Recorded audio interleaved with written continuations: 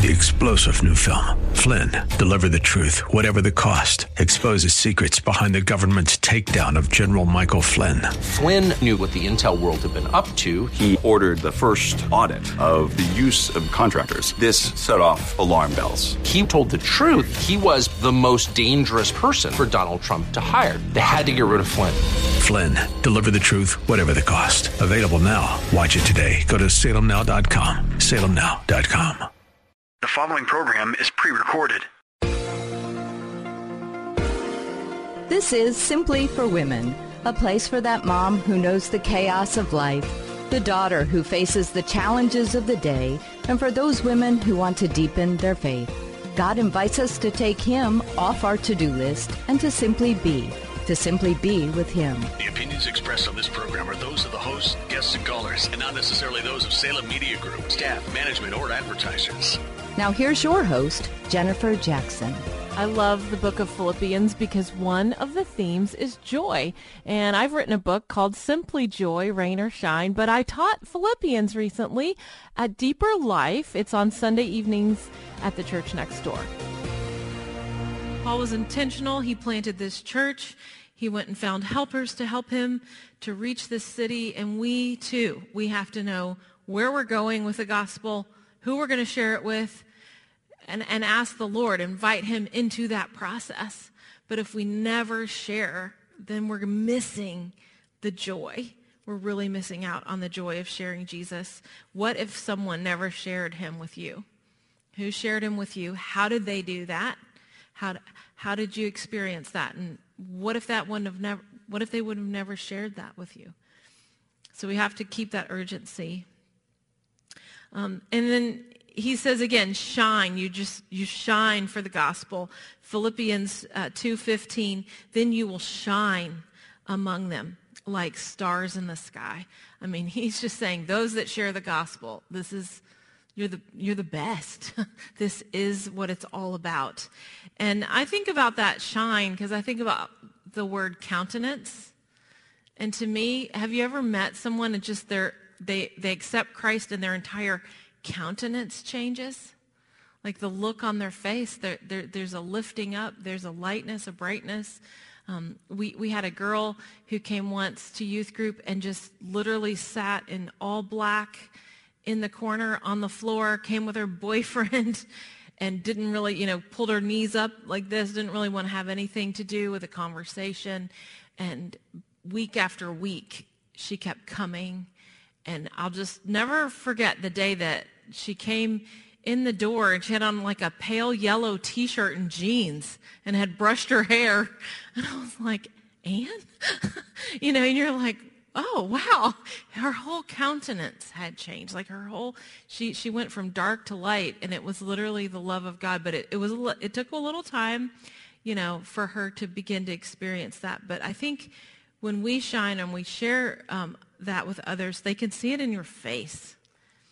They should be able to see it on your face, the love of God. When we had the comedian Tammy Whitehurst, she said, watch your resting face. So, you need to ask yourself, is the countenance of God upon you? That's pretty good. Anyway, it's a privilege to suffer for the gospel. That's hard to imagine, but that's what Paul says. He says in Philippians 1:29, for God graciously has given you the privilege not only to believe in Christ, but also to suffer for Him. I think, wow. Would we actually think of that as a privilege to suffer for Him? Have you ever been embarrassed or called out because of your faith? Have you ever been singled out or made fun of or, I don't know, maybe truly suffered, maybe actually harmed for your faith? That is a privilege. It may not feel like it at the time, but we can take note of that. It's a privilege. I remember when we lived in this one apartment, and there were just people that obviously didn't like that pastors were there, so to speak, in their midst. You could tell. You could feel it, but that's a privilege. And Sometimes you don't even have to say anything, and they already know, right? They already know who you are. They know where you live. They know what you do. But that's a privilege. It's a privilege to believe the gospel now. And Paul, he kind of expresses a lot of things through poem in the book of Philippians. But in 2:10, he says, the authority of the name of Jesus causes every knee to bow in reverence. Everything and everyone will one day submit to his name in the heavenly realm, in the earthly realm, and in the demonic realm. Paul is saying that you can enjoy the privilege now of believing in the gospel, or that's fine, but one day everybody's going to bow. Everybody one day will recognize and revere God. So you can kind of choose, do you want to do this now or later? And he puts it in a poem form.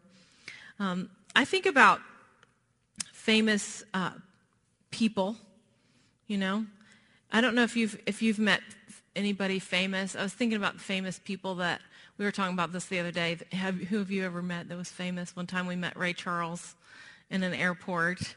One time I went to Amy Grant's youth group in high school, and that was really fun because I got to meet all these famous Christian singers at the time, Wes King and Michael W. Smith and Stephen Curtis Chapman. These were all her BFFs, and they all came. Sandy Patty was there. So back in the day, those were famous Christian singers that came. And then I think about, what about, like, I met the Beach Boys once. I still love the Beach Boys. They were very cool. I catered them dinner in Cincinnati when I worked for a catering company. I met Muhammad Ali once because I catered another dinner again in Cincinnati, and it was pretty cool to get to meet him. But what about we know Jesus, you know? And you think about we should be excited to share that, right? Because it's so cool to sit around and tell, what famous people have you met? You know, who do you know? And it's just fun, you know. It's kind of fun to think about how cool they are and how awesome they are and, you know, whatever, tell those stories. But what if we had that same excitement or sparkle, you know, to share? Let me tell you about the Lord. I've met the Lord. And I know the Lord. And just to keep that, I think Paul wants us to just somehow keep that excitement and that joy and that about sharing the gospel. Because it's a privilege. It's a privilege to meet anyone famous, right? And we've gotten to know the Lord of life. Fellowship and togetherness bring joy. So fellowship, koinonia, that's a word that is in here that means fellowship. And Paul wants us to be together, to share the gospel together, to do this as a teamwork. And I think about your small groups. I think about retreats. I think about church in the smaller aspects that have a greater impact. It says in Philippians 1:25, yet deep in my heart, I'm confident that I will be spared so I can add to your joy and further strengthen and mature your faith. Paul wasn't, he was not above writing a letter. He wasn't above meeting in a small group. He just wanted to be with you and encourage you and strengthen your faith. It wasn't even really about some giant group. He just wanted this church to get off the ground. He wanted to be together, and he was confident that God would help that to happen. Philippians 2:2, so I'm asking you, my friends, that you would be joined together in perfect unity. This is what he wants. With one heart, one passion, and united in one love, walking together with one harmonious purpose, and you will fill my heart with unbounded joy. That was really important to him. He did not want us fighting, did he?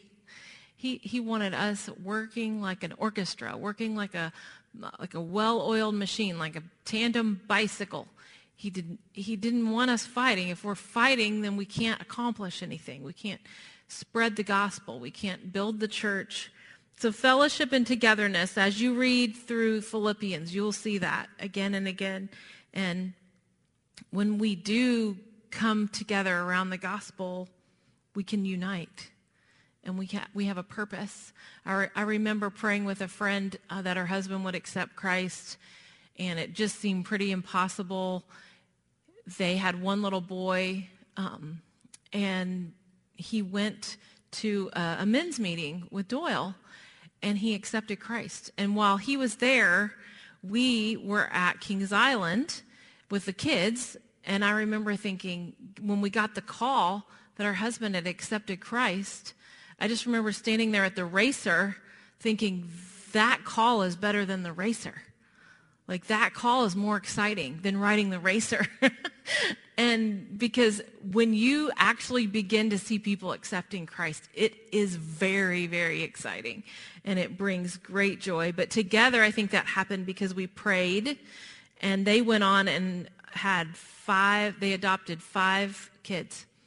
Yeah, they could only have one, and then they had 5 more, so they have 6. But that's what God did. Joy is possible in hardships. Philippians 1:18. Yet in spite of all of this, I'm overjoyed, for what does it matter as long as Christ is being preached? I guess in spite of all this, because here he is, he's in jail again. If they preach him with mixed motives or with genuine love, the message of Christ is still being preached, and I will continue to rejoice. That's pretty good. He even just preach Christ. And I guess some people, you sometimes you question their motives, right? But Paul was like, hey, I think about what hardships, have you been through where joy is still possible? Or, season. The girls were saying how all the work involved in getting ready for the retreat. And I said, there's no good season to serve the Lord. Every season is hard. And it's going to be hard. I mean, you'll never do it. If you don't ever stop to serve the Lord, you'll always have a good reason why you aren't. There's no season, And I think about hardships. I think about when we moved to Cincinnati, we were newlyweds. I was newly pregnant. We had a new job. We had we didn't have a house at that time. And everything was new. I didn't have any friends. I was away from family. I was sick from pregnancy. And it was kind of a hard season. But yet, when I look back on it, there was still joy because we were serving the Lord. There was still joy because we were meeting in a small group. We were getting to know teenagers. The joy was in the Lord. The joy wasn't in the tight budget. The joy wasn't in, all of those other things. I didn't know anyone. Being sick all the time. I remember my aunt bringing me crackers and Sprite in the church parking lot, and I would eat those so I could even make it into the building because I was so nauseous. But we can have joy in hardships when the Lord is still in your life. 3-star General Michael J. Flynn, head of the Pentagon Intelligence Agency, knew all the government's dirty secrets. He was one of the most respected generals in the military. Flynn knew what the intel world had been up to. He understood its funding. He ordered the first audit of the use of contractors. This set off alarm bells. The explosive new documentary, Flynn, Deliver the Truth, Whatever the Cost, uncovers the facts behind this scandal. Flynn told the truth. He was the most dangerous person for Donald Trump to hire. I find out the worst enemy that I'm going to face in my life is right here in America. They took my assessment and they wanted me to change it. And I was like, I'm not changing it. They had to get rid of Flynn. With in-depth interviews, archival footage, and never-before-seen personal records of the man behind the headlines. I just felt like I was drowning. Flynn, Deliver the Truth, Whatever the Cost. Available now. Watch it today. Go to salemnow.com. salemnow.com.